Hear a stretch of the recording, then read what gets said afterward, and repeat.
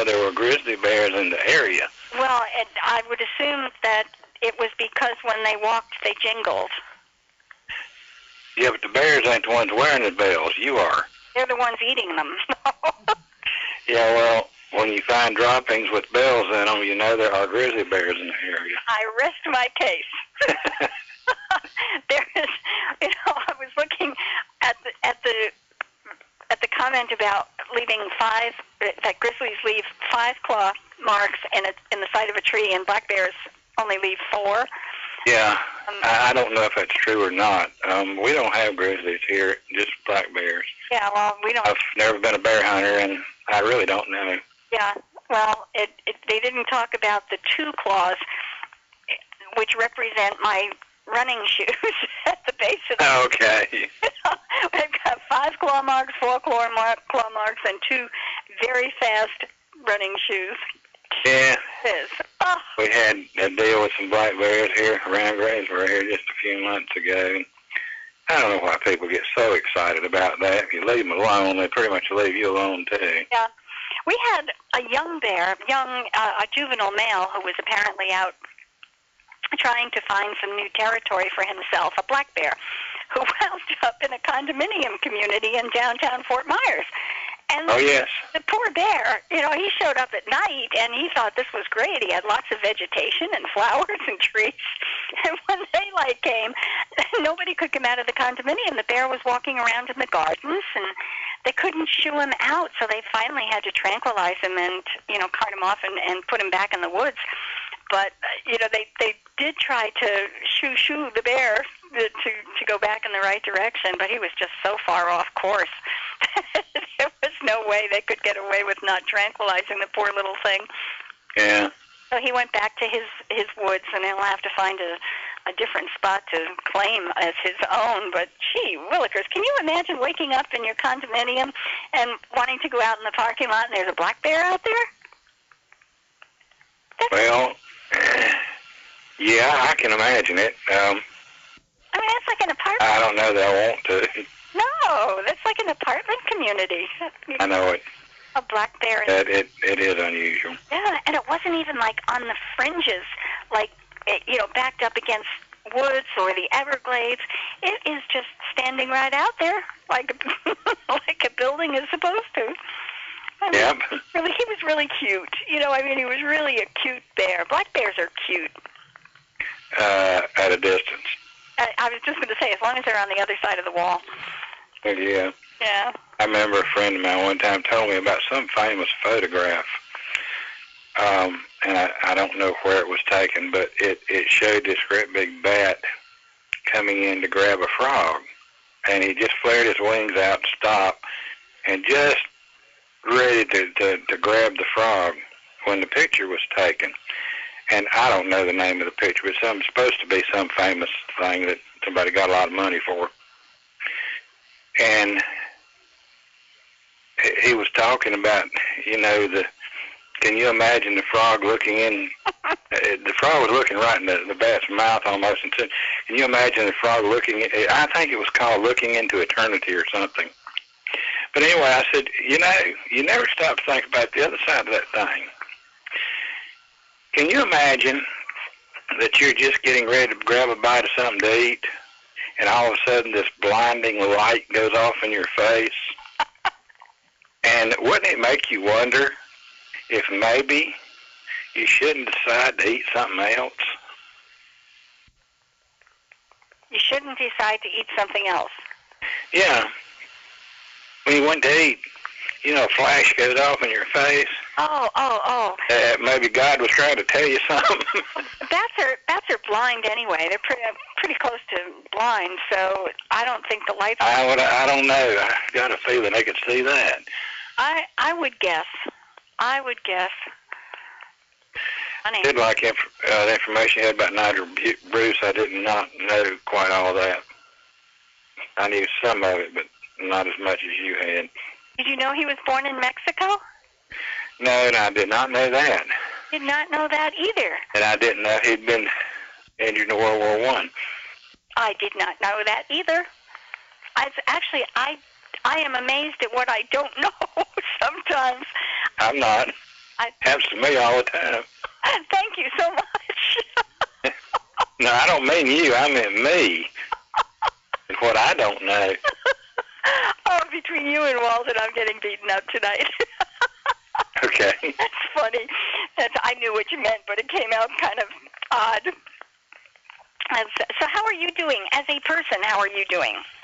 Well, my leg's a lot better. It's still a little bit sore, but it's improved drastically. I can't say that about my back, but yourself up to. I guess I just got to live with it. Well. But it's just been another week. We're trying to get our kitchen fixed up. And what are you doing to the kitchen?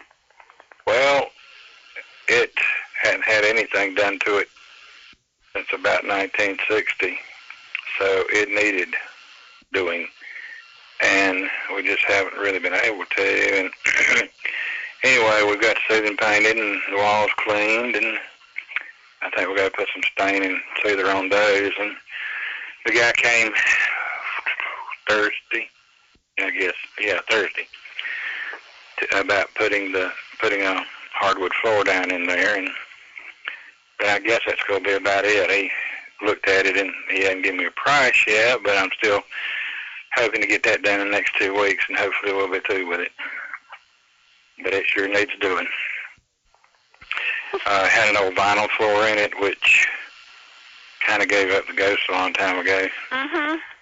And kitchens and bathrooms are nightmares to redo. Well, if you can just throw money at it and hire somebody just to come in and take care of the whole thing, and you go somewhere else, that's one thing. But number one, we can't do that. And number two, there's so many things. I mean, there was so much junk in there that you have to go through when you throw out. You can't just grab and throw.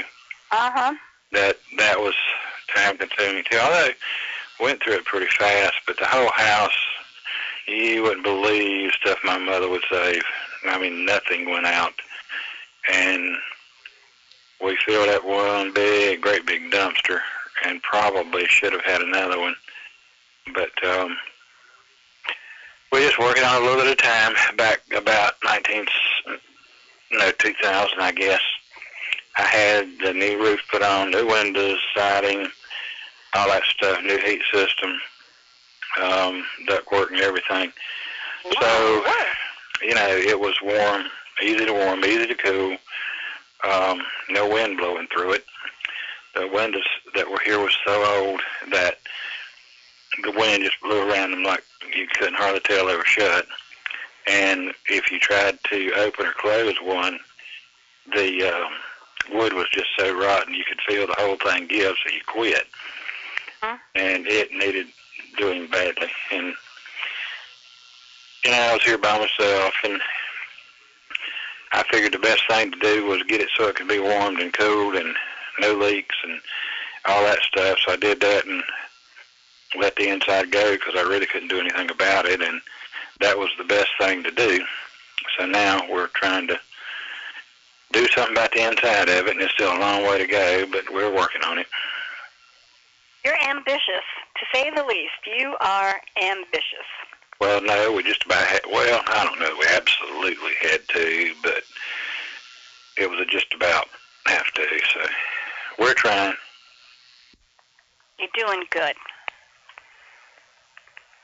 You're doing good. Well, we're trying to do the best we can. Want a hard question? We'll get there eventually. You want a hard question tonight? Well, I'll take any kind you got, and we'll see what we can do. I should say I was sharp as a tack this morning and twice as flat on my head, but you are just... that is a Southern expression, I think. I'm going to have to... and I'll take that as my lesson for tonight. Okay. All right.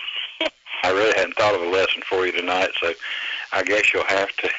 Okay. Well, if you can come up with some just routine expressions that I might not have heard of before, that would be really good. I will try to work on that. Okay. I have. So what's your question? My question says, this one is really hard. In which show do we often hear the name Pat McCracken?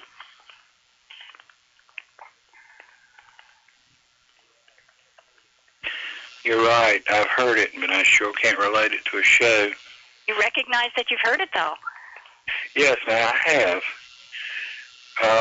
And if you'd asked me Pat Buttram, I would have answered that right away. But this one will not come to me. This is the flat on the head part. No, it isn't. That was really it is, too. Question. I would have been amazed if you had gotten that one. Okay, Vincent Price starred as a detective. The detective's nickname was also the name of the show. What was it?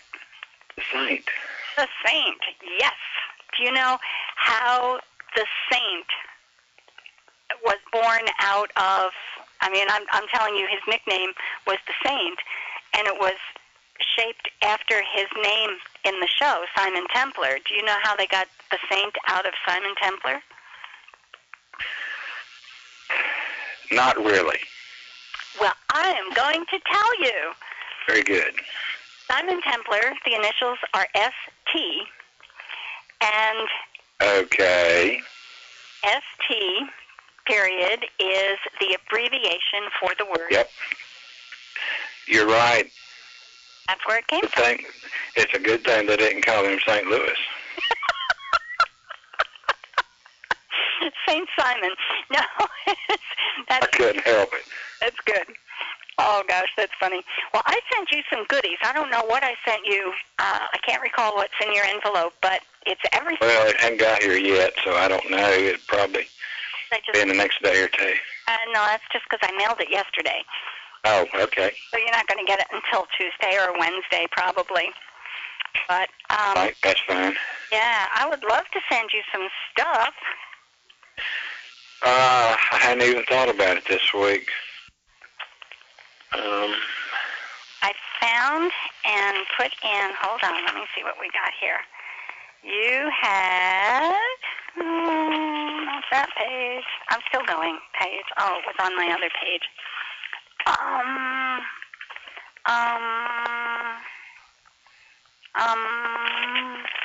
had a surprise on that one, and you really liked, Escape, Suspense, and Boston Blackie. Okay. Those were fun. I found them. Okay. I had them in my file, so you've got them. Now you have to tell me what else. Well, at the moment, I really don't know. I hadn't had time this week to even think about it. There was one that I heard this week for the first time that I'd never heard before. And I've only heard one, maybe two shows, but I cannot think of the full name of it. It was Crime and Peter... Oh, Crime and Peter Chambers. Yeah, that's it. I had never heard that before. I do have Peter Chambers. I can send you Peter Chambers. All right, do that. Certainly will. It's kind of an unusual show. It's not your traditional detective show. Right, and it was quite new to me because I don't even remember that from when I was a kid. Yeah. Well, I do have it, and you will have it too. Very good. I appreciate that. My pleasure, sir. So you're going to put together a collection of expressions for me. I will try to do that. Yeah, I really will. These are top of the head things. I mean, they just happen for you. They don't happen for me because I don't know what they are. Well, that's right. I mean, you can't. You could tell me anything and I would believe you. Well, no, I won't tell you something's not true. Okay. I trust you. Absolutely. Unless I can think of something. Yes, you can. No, I meant unless I could think of something that wasn't true. Oh, well, I mean, you can just make that kind of stuff up. Uh-huh. Well, I've been known to do that. Too much fun. Okay, so you heard Crime and Peter Chambers this week. What else did you listen to? Nothing. Right off hand. Well, there was several things, but I hadn't heard before, and I had to run back and forth. I had things to do, and I was running back and forth. But, I don't know if y'all have noticed that a lot of the shows that different people send in to play on here, you get an awful lot of the same thing repeating over and over and over again. I mean, if you look at a year's time, several people send in the same thing. You mean the DJs? I've often wondered why, with all the stuff that's out there, why you get so much repeating. I know. It just happens every once in a while. And you're talking about the DJs who send in their shows to play? Yeah. Yeah. That's what I'm talking about. Uh-huh. And everybody's got the same one for some reason. You are absolutely right. There are some shows that are just so good, everybody loves them. And well, that's true, but there seems to be a lot that are just average or whatever, but I mean, I don't guess it really matters whether they're good or average, but it just looks like with all there is, there wouldn't be so much repeating. Thousands, and you get the same ones showing up. Walden, yeah. Are you there? You bet. What do you think? Well, I think a couple of things. I think more and more likely you're going to see this because I think more and more disc jockeys are using MP3 collections. And those are pretty much uniform. We pretty much know what the shows are. In the old days, it was reel-to-reel. Certain shows, the hobby was formed by a variety of shows just coming in as a hodgepodge. And when they started to transfer to MP3, certain shows never made it through the cut, never made it through the transfer. And so the hard to find specialty shows, only certain collectors really have those, not in the general populations anymore. Yeah, but I think Harwood and I are on the same track when we say in the MP3s that are available, there are thousands and thousands and thousands of shows. And given those choices, somehow the same shows appear. Well, also remember a couple of the factors here. Not all the disc jockeys are very timely sending in their material. Mm-hmm. And so the bulk what you hear on the tapes, if there's not a disc jockey name attached to it, mm-hmm. Kim has to pick it out. And so what she does, she goes through in the USA archives what she got handy on CDs or what she has on cassette. And a lot of that is the Radio Spirit collection, which is somewhat limited. And also a lot of it is stuff what I have brought down. Because I haven't been down in a few years, I've been able to help broaden the base for the home archives. Mm-hmm. And also I think to also look at certain genre is very popular. I'm amazed how popular the Western genre is. And a lot of people love those 1950s Westerns. And those, a lot of times you'll see those pop up. So, some series don't even get played too often because I'm just talking from the top of my head. And so, I think if you're like the only disc jockey that's heard on a regular radio station, you might more apt to pick a variety to be different. When you're on a Yesterday USA, I think you have a tendency to choose more your favorite, figuring that the next disc jockey is gonna cover a different set. So, and it's also the way Bill structured the show. He doesn't tell the disc jockeys what to play. And so you got those 4 or 5 different variables. One other factor that just occurred to me is that the tapes that the DJs send in are for 2 weeks, so right. We only get 26 different shows from each DJ each year. Right. And that's why, to be honest with you, if you look at the ratings, the weekend lineup is actually higher. It gets better ratings than the weekdays, because it's new every single weekend. It's also time that more people are available. True. So, but Harwood, what you're talking about with just by happenstance things reappearing, I know I mentioned this, forgive me if this is old hat to you, but I've listened probably in my whole life to a half a dozen Casey crime photographers, and within a matter of a couple of months, 2 of those shows played on Yesterday USA. Now, I don't know, how many Casey crime photographers are available? Oh. Huge number. I've got more than 100. It's probably over 100. Yeah.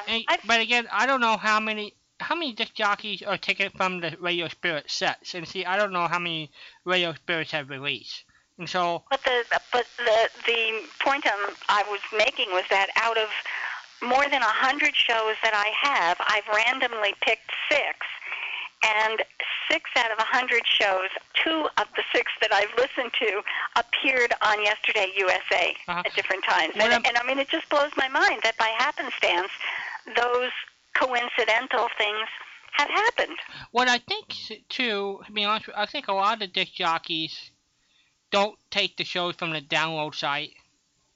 A lot of it, like Nancy Kelsey, they bought from prepackaged people, and so they don't issue the complete Casey crime. They might only issue 6 of them, and it just might be so happen you had those 6, even though you have them from a different source. And obviously I had them. Yeah. But I picked 6 shows at random to listen to. They were just all over the place. They weren't in sequence. Right. They weren't in a particular year. They just were all over the place. And I threw the dart, and they threw a dart, and they both landed in the same place. Yeah. Harwood, are you there? I'm sitting here listening, but you're absolutely right. I mean, still, it kind of defies imagination with so many people involved. Well, and this hobby also is interesting. When we started in the 60s, we only had maybe 200 shows in the whole collecting wide range of hobby. I'm not talking about the private archive like Frank Z. Now we estimate over 250,000 recordings have popped up. And only certain guys have that big of a collection that has that broad base, like Jerry Hindigus and Don Aston, or about 2 of them. And a lot of the disc jockeys don't have that kind of archive, and so I think a lot of them you'll see duplicates. So most likely, I think you'll see occasionally you run into 2-3 copies of the same show. Christmas time is a time when you get a lot of overlap because there are some favorites that just never go out of style. Right. I can understand that a little bit more than the rest of it. But the rest of the year, it's just a dart throw, and the darts just happen to land in the same place. It's really peculiar. Right about that. It also could show you that people have certain favorites, and they're going to go to those favorites.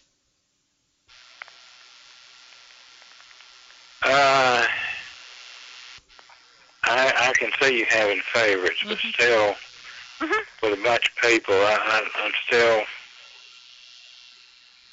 trying to say that it's kind of odd, just the same. It is kind of odd. It's like, finding the same colored cow in 2 pastures, Yeah, exactly. Whether you got a federal agent there or not. Yeah, right. Well, let's sort of talk about the tape, for example. Dennis Daly generally plays a whole year of one show. I don't know if he's doing that. Yeah, and I understand that part of it. I mean, he's doing a series on a particular show. And then, a particular show, but... And then let's say you have another disc jockey who might want to play 1 or 2 episodes of that series on his tape. There's a chance you could get the duplicates, Well, I understand that more than the oddity of just people at random landing on the same thing. It's just a that's what I'm getting at. It's just a peculiar happenstance. I remember one time, a few years ago, the 3 different tapes had the same version of Ghost Breakers of Screen Director Playhouse with Bob Hope and Shirley Mitchell on it in the same Suey cycle. That's exactly what Harwood is talking about. Yeah, Nobody. The DJs don't talk to each other. No. And that's not a criticism. I mean, that's just what it is. They don't talk to each other and say, well, what are you playing this week? And I'm playing this week. They put together their tapes. They put together a show. They send them in. And sometimes they just cross paths. As you just described, that's exactly what I'm talking about, and I think that's what Harwood is talking about. It just happened, and you wonder how, with tens of thousands of shows to choose from, how it could have happened that two people in the same week picked the same show. Yep. Hey, I'm not criticizing Dennis Daly. I think he does a good show. I like what he does. I like the series he runs, doing the thing for the whole year. Mm-hmm. But I don't know how he made one drastic mistake when he was doing Johnny Dollar, and nobody ever caught it. What was it? He was talking about that Johnny Dollar started in 1949 and was on for 23 years. Ooh. That ain't true. He was only on for 13 years. Yeah. Because it all ended in 1962. That's right. Now, where I went to school, that's 13 years. But nobody ever caught it. Or if they did, I didn't hear anything about it, but he didn't catch it because it went for the whole series. Or at least all I heard. I didn't hear every one of them, but everyone I heard did. And I'm just surprised, that he didn't catch it. Miscount. Yeah, but I'm not faulting. I like what he does. He I like the shows he does, and I like the year-long series. I'm not faulting that at all. Does that good? But it just, I guess it's one of my quirks of finding the .49 caliber gun. Right. we have an example at least once a week of the .49 caliber gun. Yeah, exactly. Uh-huh. That seems to have become a standard for things, I think. It is our standard for whether it's got anything to do with a gun or not. Yeah, right. I'm not sure principle of the thing. I'm not sure everybody was with us when we first talked about it. I was working with a writer who wanted me to do some editing work on his book, and he had a .49 caliber pistol in there. I said, there is no such thing as a .49 caliber pistol. And he said, well, it's my novel, and a novel doesn't have to be true, so it's going to be a .49 caliber pistol. I said, that's cool. Just don't... Yeah, and I really wonder how many he sold. Yeah, well, obviously zero. And he couldn't figure out what was wrong? Couldn't figure out what was wrong, but it was his idea. It was his book. It was his novel.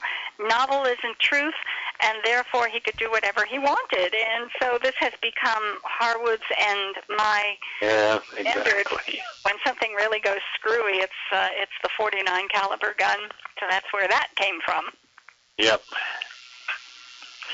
Oh, well, I'll quit wasting your time. The Fibber McGee of Molly you just ran. Yeah. I think the deal that Harlow was late on or whatever was when he first entered, and I couldn't quite catch all of what was said, but it did seem like there was a lag there for some reason, and then they tried to cover it up. And Fibber said, something to the effect, I didn't think you were going to make it. Right. That was the place. That's what made me think Harlow had missed his cue. I agree with you. I think so, too. And then it did the best it could to cover it up. I agree that, how good Fibber was at making good jest out of flubs and things that were just not part of the script. It was Claire Schultz who did one of the Fibber McGee and Molly books who said it was as a result of a misstep or Jim had fluffed one of his lines. I didn't hear that. I think Harlow was just plain late on his cue. I agree with you. I don't think it was Jim's at all that caused that. Okay, well, I feel better. Thank you. Well, I mean, that's the way I saw it. I might be wrong, but that's the way it looked to me. Well, then both of us are wrong. And Walter. Yeah, well, I don't know about that. And so we can't pick on him. Thanks. Right. Next week we'll get you, Walter. Okay. Well, y'all have at it. Okay. We'll talk to you again, and thanks for calling. It's always fun when you call in. Thanks a lot. We'll see. All right. Bye-bye. Bye. 714-545-2071, our magic number. We should have some family members getting up for the day. They're up and about. They're up and about. Let me see if I've got something in here that's going to... All right, I'll ask you, Pat McCracken. Yeah. Where was the name? We heard it. Mm-hmm. Dragnet. No.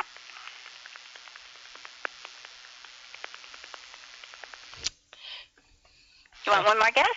No, it's Dragnet. No, it wasn't Dragnet. Mm-hmm. I'm sorry. Okay. Well, I know there is one over there. A Pat McCracken Yeah. on Dragnet? Uh-huh. I never heard of Pat McCracken on Dragnet. That's okay. Hello, you're on the air. Hey, Walden and Patricia, how you doing? Good Hey, morning. fine. Who is this? This is Bob Rowe. Bob. Hi, Bob. How are you? I didn't recognize your voice right away. Well, I was trying to be quiet because I had the door open in my office. I didn't want to wake my wife. Oh, now I've closed it. We'll be Yeah, I'm not used to calling you guys at 4:29 in the morning. How you doing?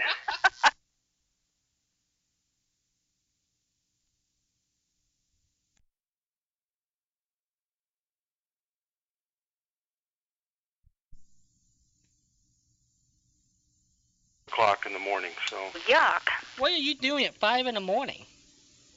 Actually, I needed health insurance. Okay, that helps. Now, I've been sort of self-employed, and I needed health insurance. Yeah. And the school district here, if you drive a school bus, it's 100% company-paid health insurance. So I took a job driving a school bus, and I'm finding I really enjoy it. What age? I enjoy interacting with the kids, and I just kind of enjoy being up that early. And what age group are you driving around? beg your pardon? The age group. What age group? I've got two groups of kids. I pick up a group of middle school kids, which are 6th to 8th grade, and then I drop them off at school, and then I immediately go out and pick up a group of elementary school kids and drop them off, and then I do this thing in the afternoon. So then I do my writing in between the two. Wow. And so basically I've been having like a 10-hour day or 11-hour day. Yeah.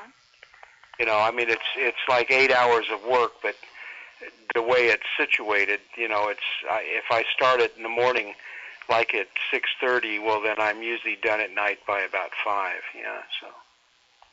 But anyway, I got your email today, Walden. I thank you, and I just sent you back something. Okay, I appreciate that. Figure I did have a couple questions. I've gotten a couple questions from listeners. Yeah. By the way, that was an interesting comment. And now my mind doesn't work this time of morning. Who were we just talking to? Harwood? Harwood, uh-huh. Yeah, that's who I thought it was, but Yeah. I didn't hear you mention his name, so I was going by voice. But I know I probably fit in that category because I play the same shows over and over again.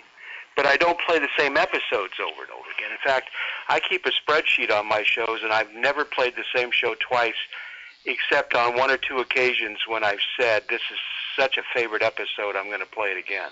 Huh? But other than that, I just try not to do that. Yeah, I think what Harwood was talking about was you will not repeat, but at the same time you're playing a show, one of the other DJs has pulled that from his files and decided to run that, not knowing that you were going to be running it too. Yeah. We see that, for example, we see different disc jockeys that play the same serial, like, for crying out loud, the Magic Island was played 2, 3, 4 different DJs would play it sometime in the same period of time. Kidding.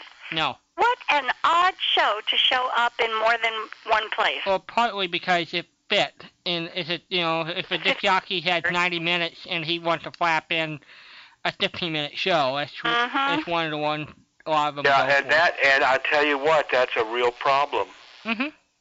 When you're laying out your show, I edit commercials. I know some guys don't want to do that, but if you don't, you've got 3 30-minute shows and they won't fit. And even with the commercials, if you want to do any kind of talking at all and have an intro to the show and a conclusion, it's pretty hard to do 3 half-an-hour shows in 90 minutes. Cannot do it. You just can't do it.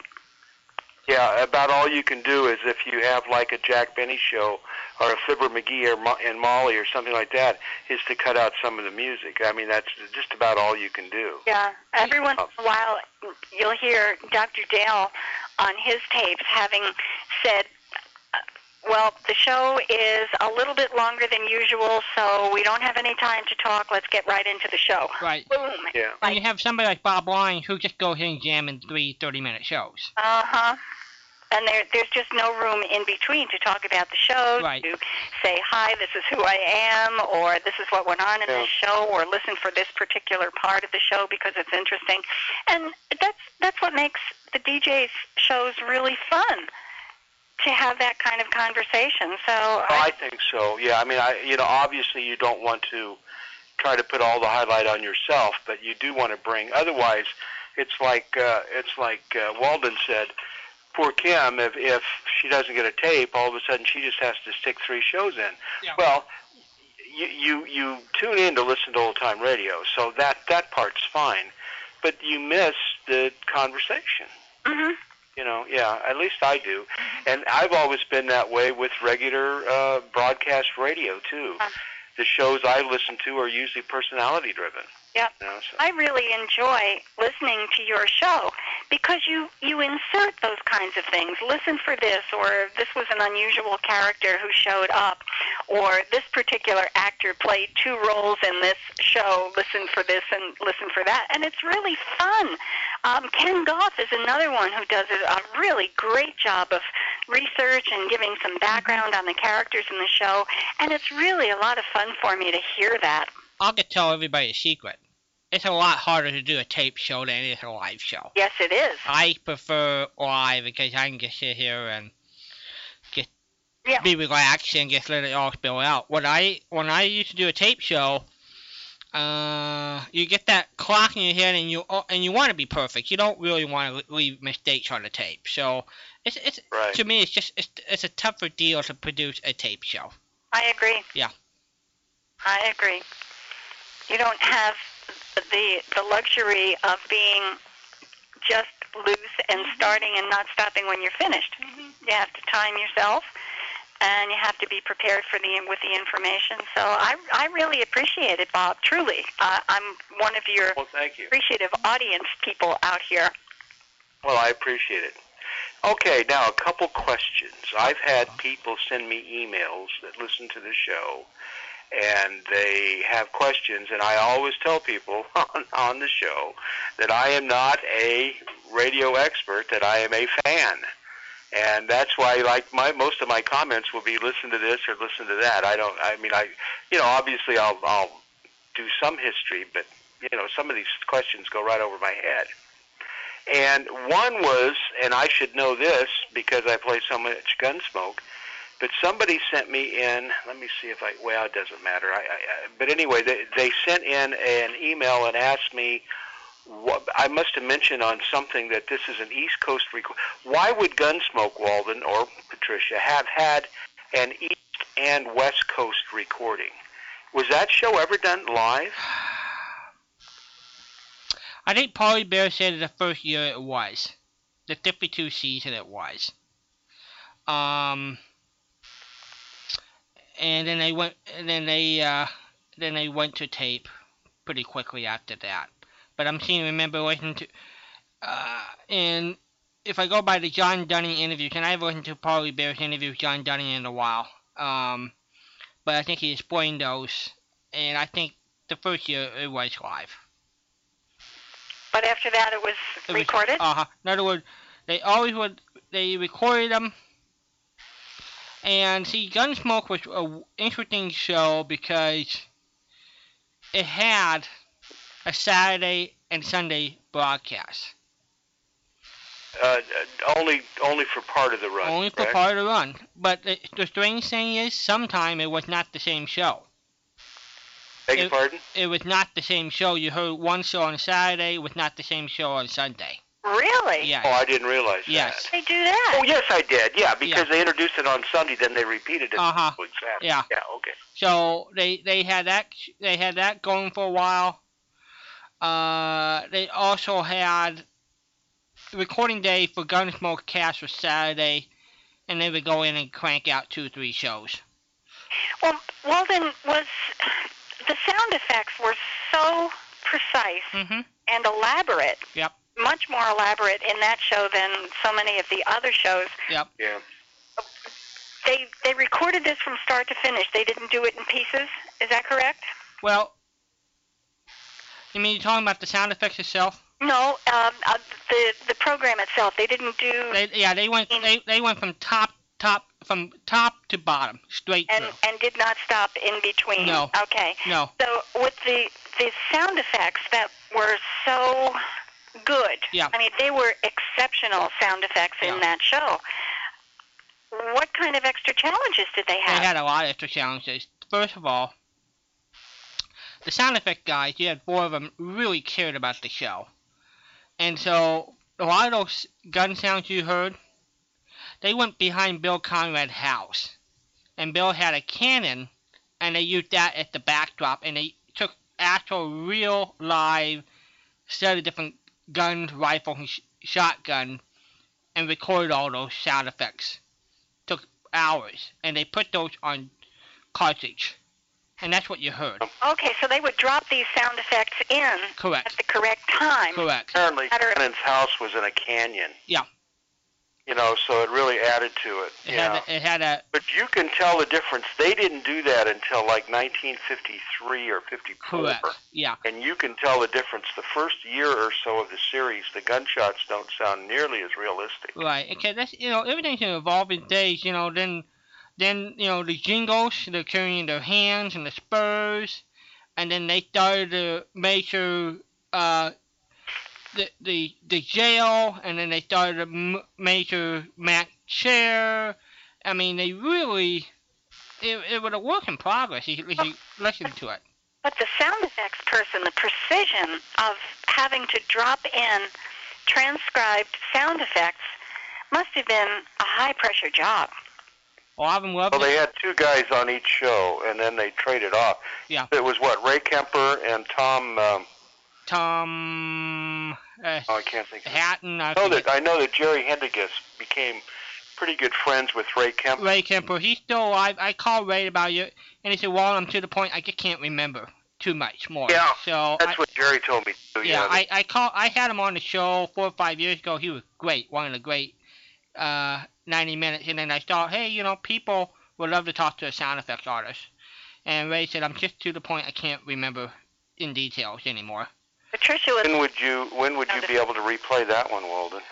I'm going to probably be handling all my interviews to Larry Gaffman. He'll be transferring those to digital files here the next week or so. So that'd be great. Yeah, it'd be nice to get that all done.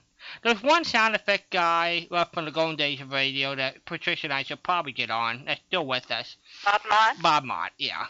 Yeah, and he did it from New York, and he'd be the last one that, worked in radio, and we could get on and get to it. Most of the sound effects by the 50s were all on disc, right? Yeah. Well, actually, they were cartridge by the mid-50s. Still disc during the 40s, I guess into the early 50s, yeah. Well, they were using tape cartridges. Uh-huh. That's how they did the Gunsmokes. Which they still used up until probably 15 years ago. Oh, I bet they did, yeah. Yeah. And, they had, Saturday rehearsal in Gunsmoke was known as Dirty Saturday. Just because the sound effect guys loved to play with sound effects. They would put appropriate sound, especially when Matt and Kitty were around, They would put in inappropriate Yes, things? uh-huh. Like what?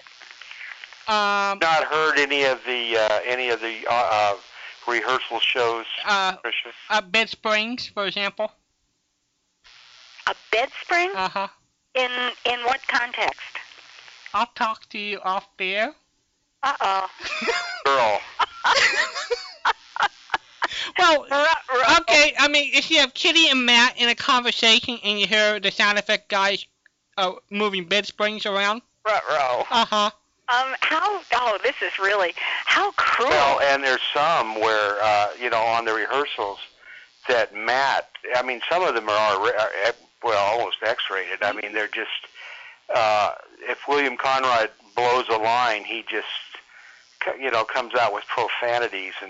And really, it kind of surprised me because I didn't even think that you use that kind of profanity in mixed company. Yeah, and they just recorded that stuff, and that was known as dirty. They didn't put any of that stuff on the air, but that's. I'll send you a couple of those, Patricia, if you don't have them. I don't have them. I've never heard. Yeah, I'll send them to you. How cool is that? And then there's some of them where there's no. In fact, on the show I do for Jerry, I've been going through chronologically the year 1953 and trying to keep, like this week I'm playing September 5th's show from 1953.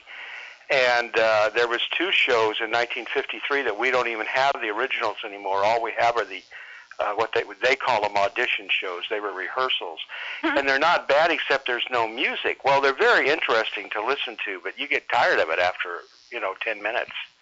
I mean, you just don't appreciate how much you need music. Well, especially if you're accustomed to hearing it in a particular show. Yeah. You take something like a Lum and Abner, you had nothing, and if you started inserting music, it would be just dreadful. Also, which indicates to me that that's what they did.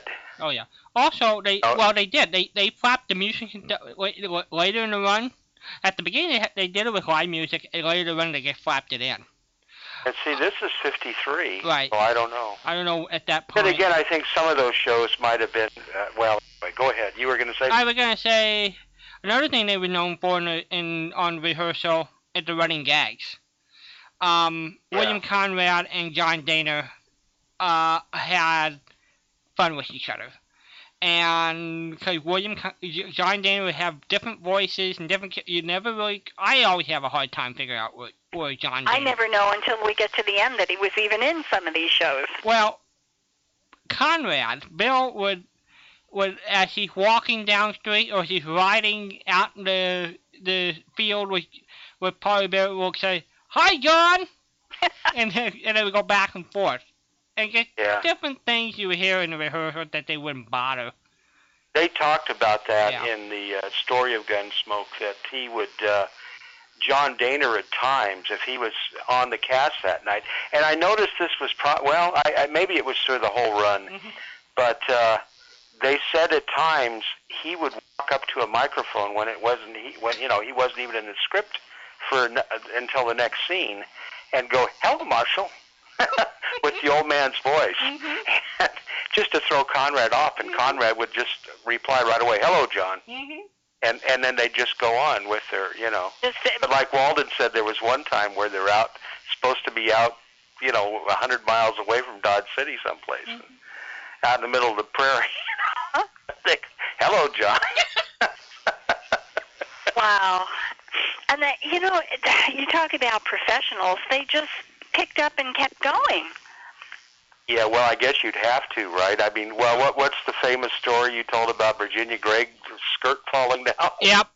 When the lifetime, I think it was a Dr. Christian show, and she was with child, and her the rubber band, I guess, broke during the live broadcast. The elastic. Yes. She was reading the script. So Polly Bear spent the rest of the time behind her, holding her dress together while she was reading the lines. And they did. Yes, there was a live audience. Yes. And the show came off okay. The show came off perfectly. And you wouldn't even know. No. I mean, you talk about professional. I mean, seriously, when you get to the level that these people were at, nothing shook them up. It's amazing. Okay, one other question. We're going to shift gears now. Okay. Somebody else asked me if I could comment on the last years of Bob Bailey, why he left Johnny Dollar, and was Johnny Dollar for a while done in New York? It was at the end. They at the end. Yes. They moved it to New York, and yes. Bailey wasn't invited to go along. He did. He turned it down. He did not want to make the trip to New York. So it really wasn't that Bob Bailey left the show. The show left Bob Bailey. And they asked to take him, and he just turned it down. I said no. He wanted to stay in California. Sad. Yes. So basically, what was happening. They were shutting down productions here on the West Coast. I think that's part of the reason why you saw Have Gun shut down so early. That's part of the reason why. There we go. We'll let Bob call back. That's part of the reason why you saw Gunsmoke in '61. Is that you, Bob? Yeah, I'm sorry. Nope. I'm on my computer phone, and it just seemed to have died off. So I kind of missed that whole Sure. last thing that you were saying there. Basically, they decided to move. They decided to close production in Hollywood, a lot of the radio shows, and move it back to New York. And they wanted Bob Bailey to make the trip to New York, and he did not want to move. And my comment was, it wasn't that Bob Bailey left the show. The show left Bob Bailey. And if you sit down and look at those charts, Have Gun Will Travel ended in 1960. Gunsmoke ended in '61. They moved Suspense and Johnny Dollar to New York. I think partly, if we had to guess, because the soap operas were still coming out of New York, I think they just wanted to centralize production in one location, and they decided to move everything to New York. That's just my guess. Now, I know that he's done? Well, I know Ken Goff mentioned the other night that he was in. He had a cameo type. I don't know if you call it a cameo, a bit part, I guess is a better way of putting it. In like the Birdman of Alcatraz with Burt Lancaster and a couple other things. But was his acting career? Did he do much after radio? We played a couple months ago. We played a interview with Bob's daughter. Bob had a drinking problem, and when he married, he got that straightened out. And at the end, after Johnny Dollar left, his wife left him. And there's something, I don't know on the details, his daughter talked, and Bob went back to drinking, and he was out of circulation for 10 years.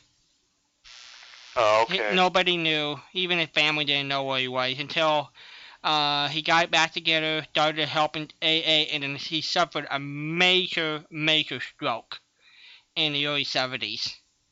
And the last 10 years of his life until about 83, he's been in a nursing home. And that's when he got in touch with his daughter and things like that.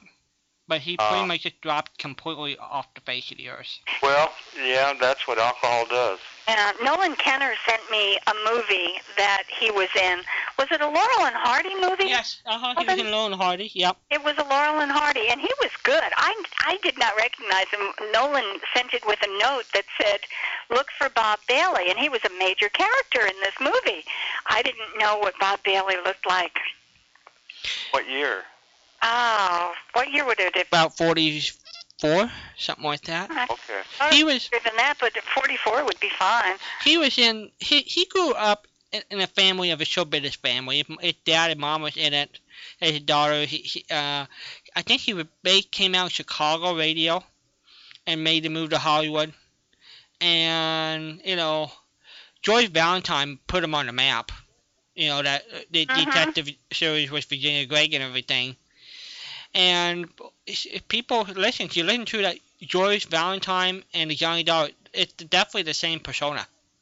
He has him. Oh, well, that's, yeah. Similar. You're right. Yeah. Johnny Dollar. That's true, like with, I guess you get a formula, and, like Carlton Morris, all of his shows sounded alike. All the mystery shows. Right. I think Johnny Dollar was, as you say, Walden, it was similar.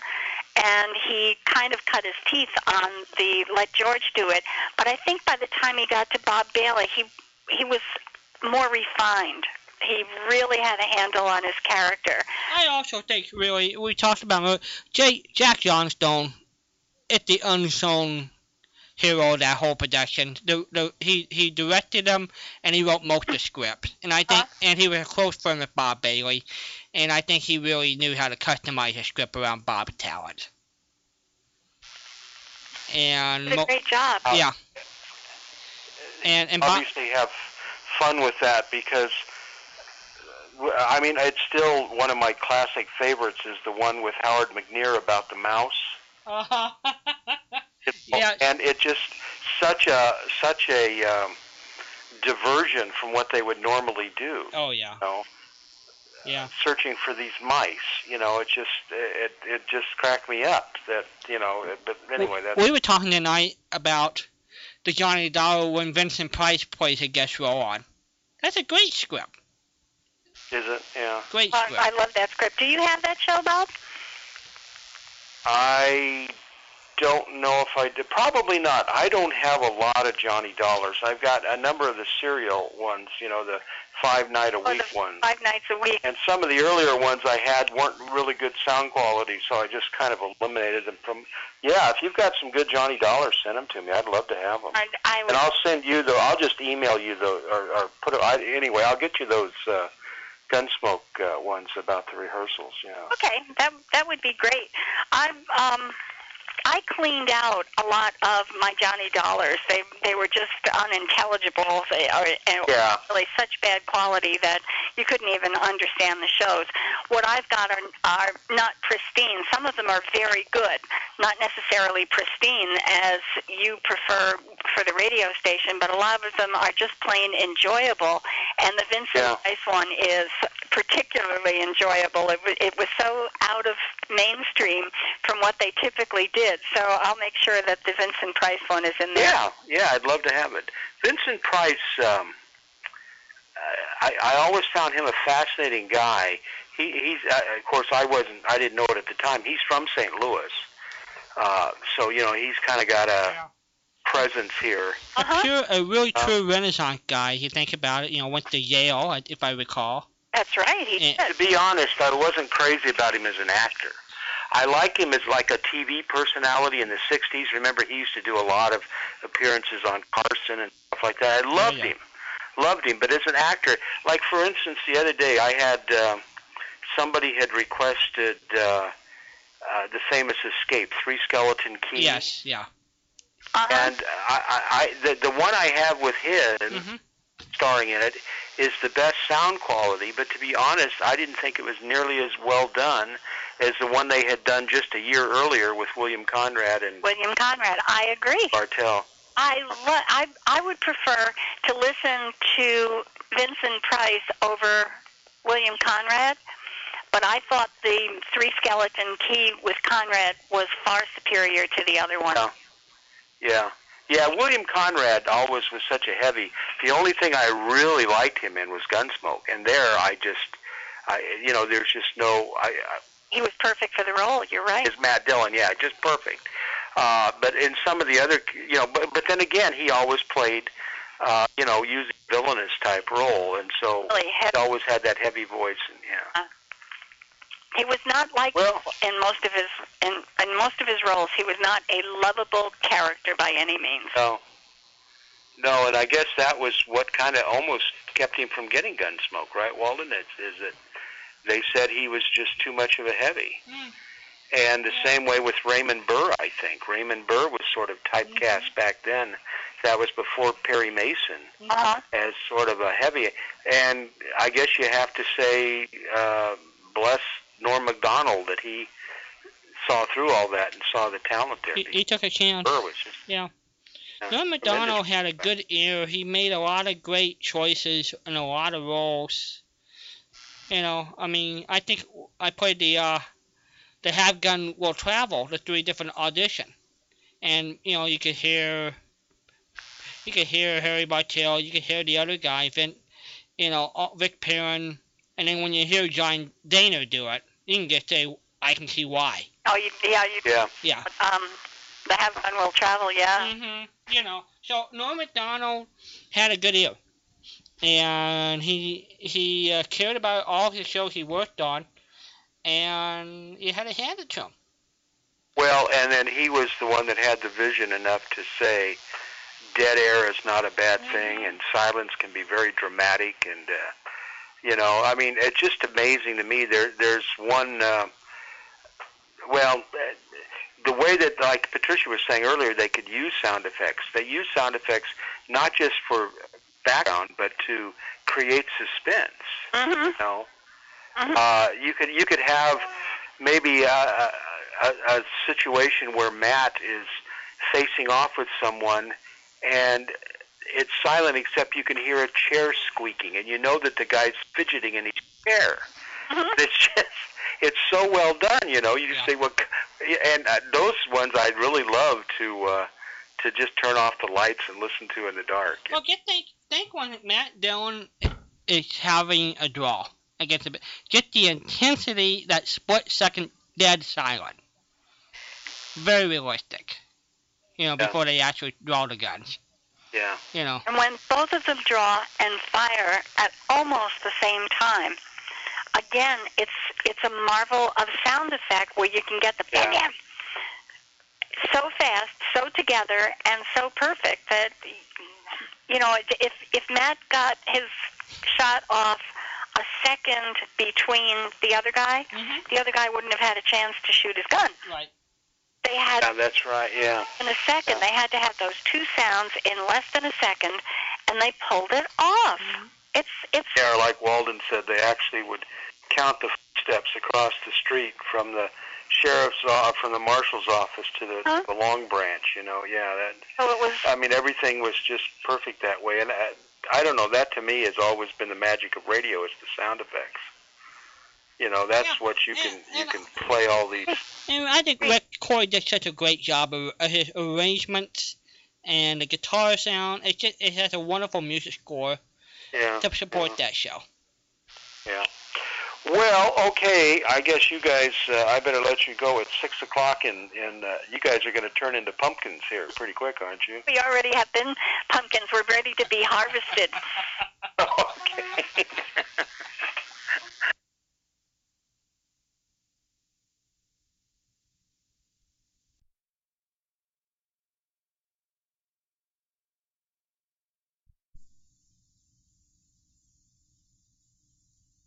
For show right now.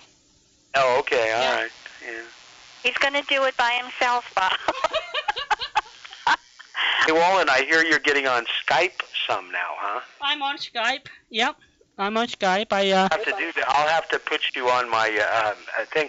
I talked to it was either Larry or John. I never remember who I was talking Probably to. Larry, yeah. He was Larry. Yeah. And we talked. It had a really nice conversation. We talked for probably half an hour, but he said that he told me what he was doing with you guys now. Yeah. And he mentioned, he says, well, Walden's on Skype now. He says, you got to get him on. So okay, yeah, I'd love that. But you know that if you get that going, if you can, that's great for your interviews. Yeah, because actually the Gaffmans are doing that with a lot of their guests. That's how they set up Beverly Washburn. They're setting the things up. And, you know, eventually, if this old broadcast equipment the Getner were using dies, that's probably how we're going to be broadcasting Yesterday USA.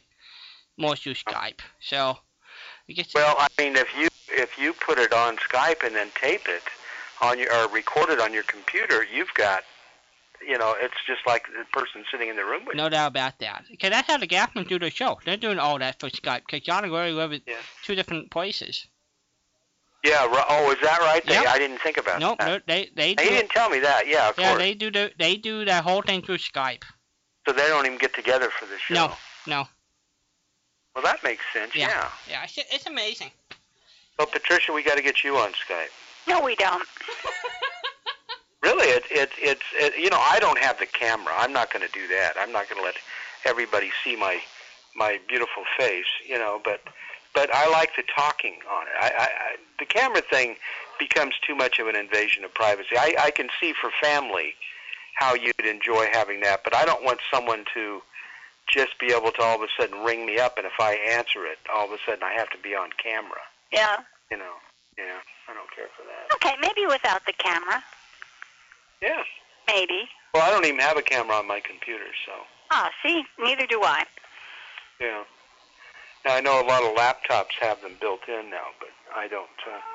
I mean, it's, you know, not that I'd be embarrassed about it or anything, but I just don't like that. It's just too much of an invasion, you know. But I agree. Yeah. I agree. I don't want. Well, listen, I'll let you guys go then. So I will send you those audition shows, and you're going to send me some Johnny Dollar. I am going to send you some Johnny Dollars. And it's sure good to talk to you guys again. Well, thank you, Bob. In fact, we had somebody thought you passed away a few weeks ago. We said, no, you're still alive. I don't know where. That's what happened. It just my hours shifted, and I'll tell you what. if you have to get up at 5, if you're not in bed by about 9 o'clock, you're pretty dead the next day. I agree. Because I just don't have any time during the day when I can grab a nap.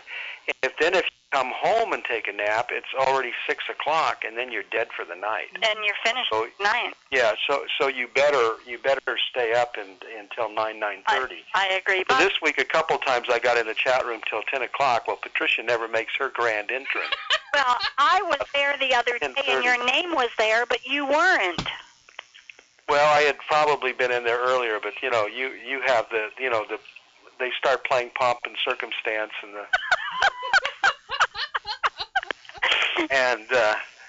everybody bows down as Patricia comes in, and so. Oh, Lordy. Well, all right. I have one question quick before you go. Do you want Bob Daly, Johnny Dollars, or do you want the whole Megillah? I prefer Bob Daly. I also liked Edmund O'Brien. I thought he was pretty good. See if I can. But for the most part, I think I like Bob Bailey. Okay, I agree, and I'm sure I have some Edmund O'Brien, so I will see what I can put together for him, and the rest will be Bob Bailey.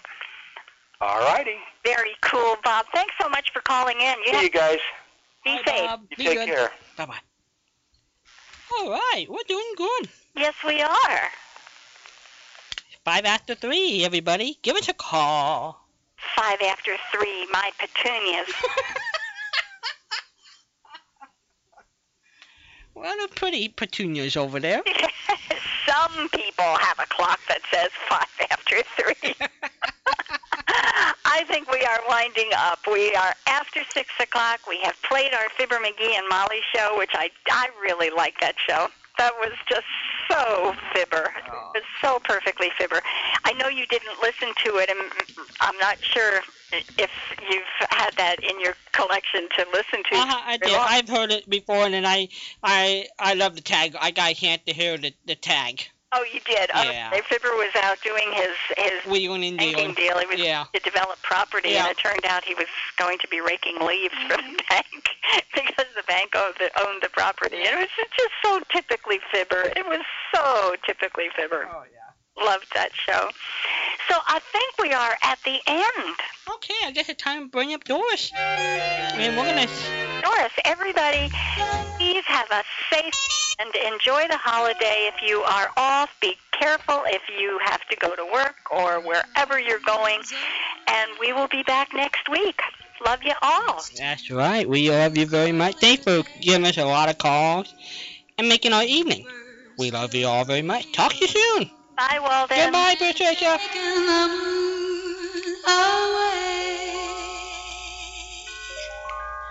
It's time to wind up the masquerade.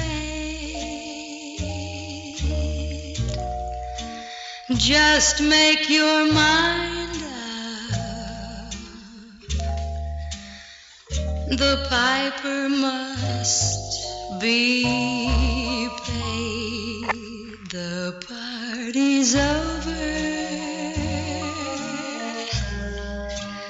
The candles flicker and dim. You danced and dreamed through the night. It seemed to be right, just being with him. Now you must wake up. All dreams must end. Take off your makeup. The party's over. It's all over, my friend.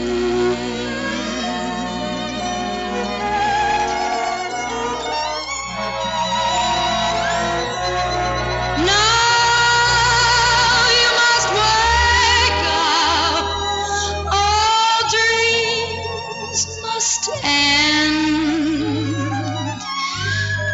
Take off your the party's over. It's all over,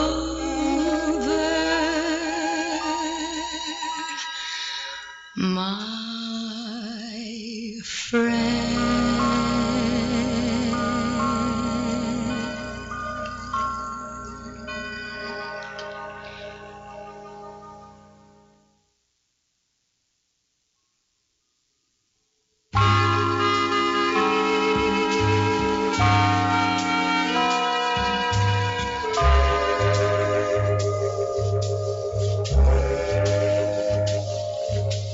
Nothing in the world can thrill me anymore. Faraway trips, seagoing ships, not half as thrilling as touching your lips. Nothing that can quite fulfill me anymore. Broadway shows, evening clothes, you have more glamour than any of those. Once I used to dream of Paris in the spring,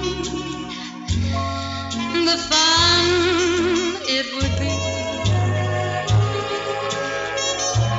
Now I can see that's not for me. Nothing in the world excites me. An opening night championship fight, not as exciting as holding you tight. Nothing that I do ignites me. Starry skies, 4th of July, don't have the sparkle I see in your eyes. Don't know what to say, don't mean to be blasé, but darling, it's true, there's nothing in this world for me but you.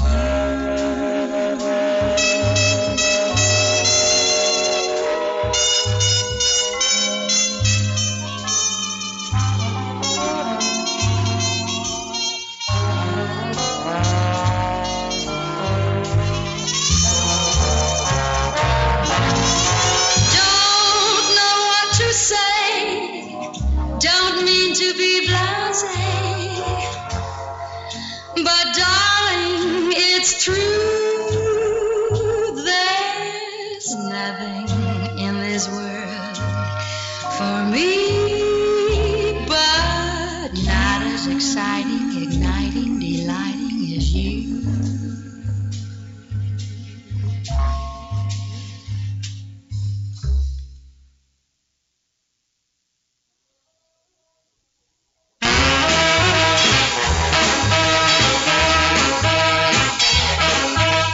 Kissed me once and I fell for you the very first time. You only kissed me once and I fell for you. It was so divine.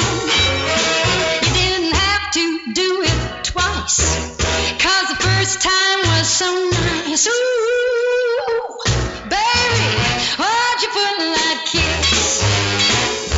Ooh, baby, why'd you put in that kiss?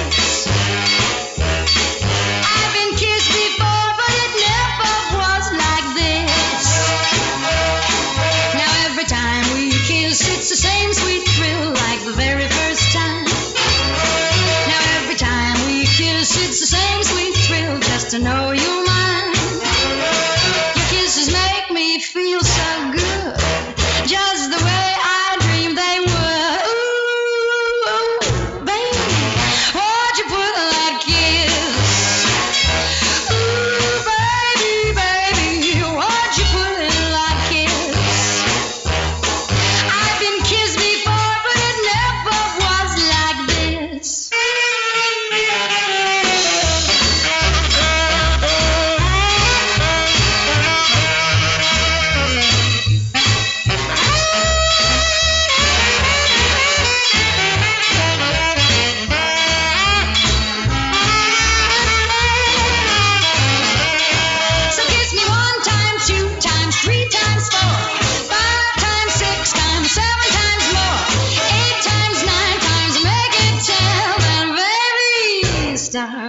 again. What'd you put in that kiss? Ooh, baby, what'd you put in that kiss? Ooh, baby, what'd you put in that kiss? Ooh, baby, what'd you put in that kiss?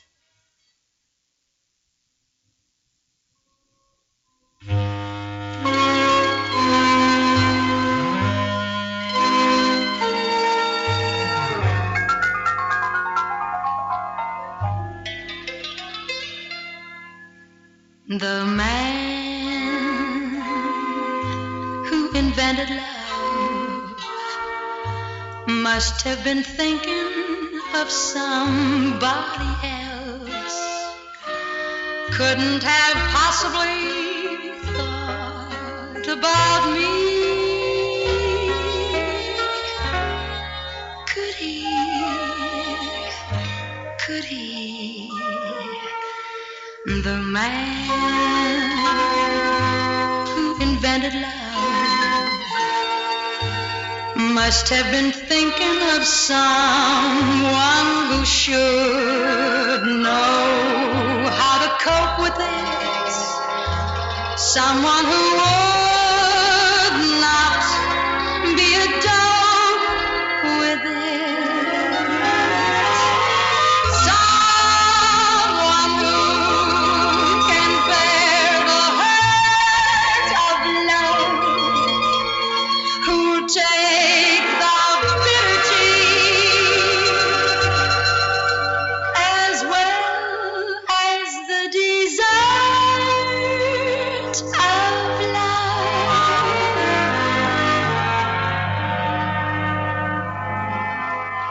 Yeah.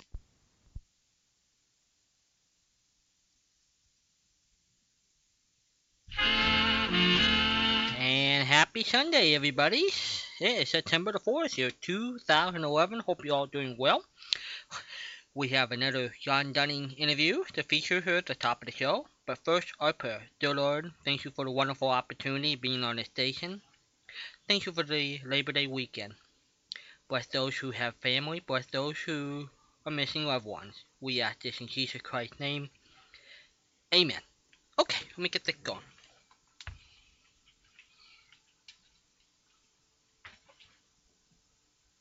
Kate Smith, John Dunn, enter. Windows Media Player, default view, Windows Media Player.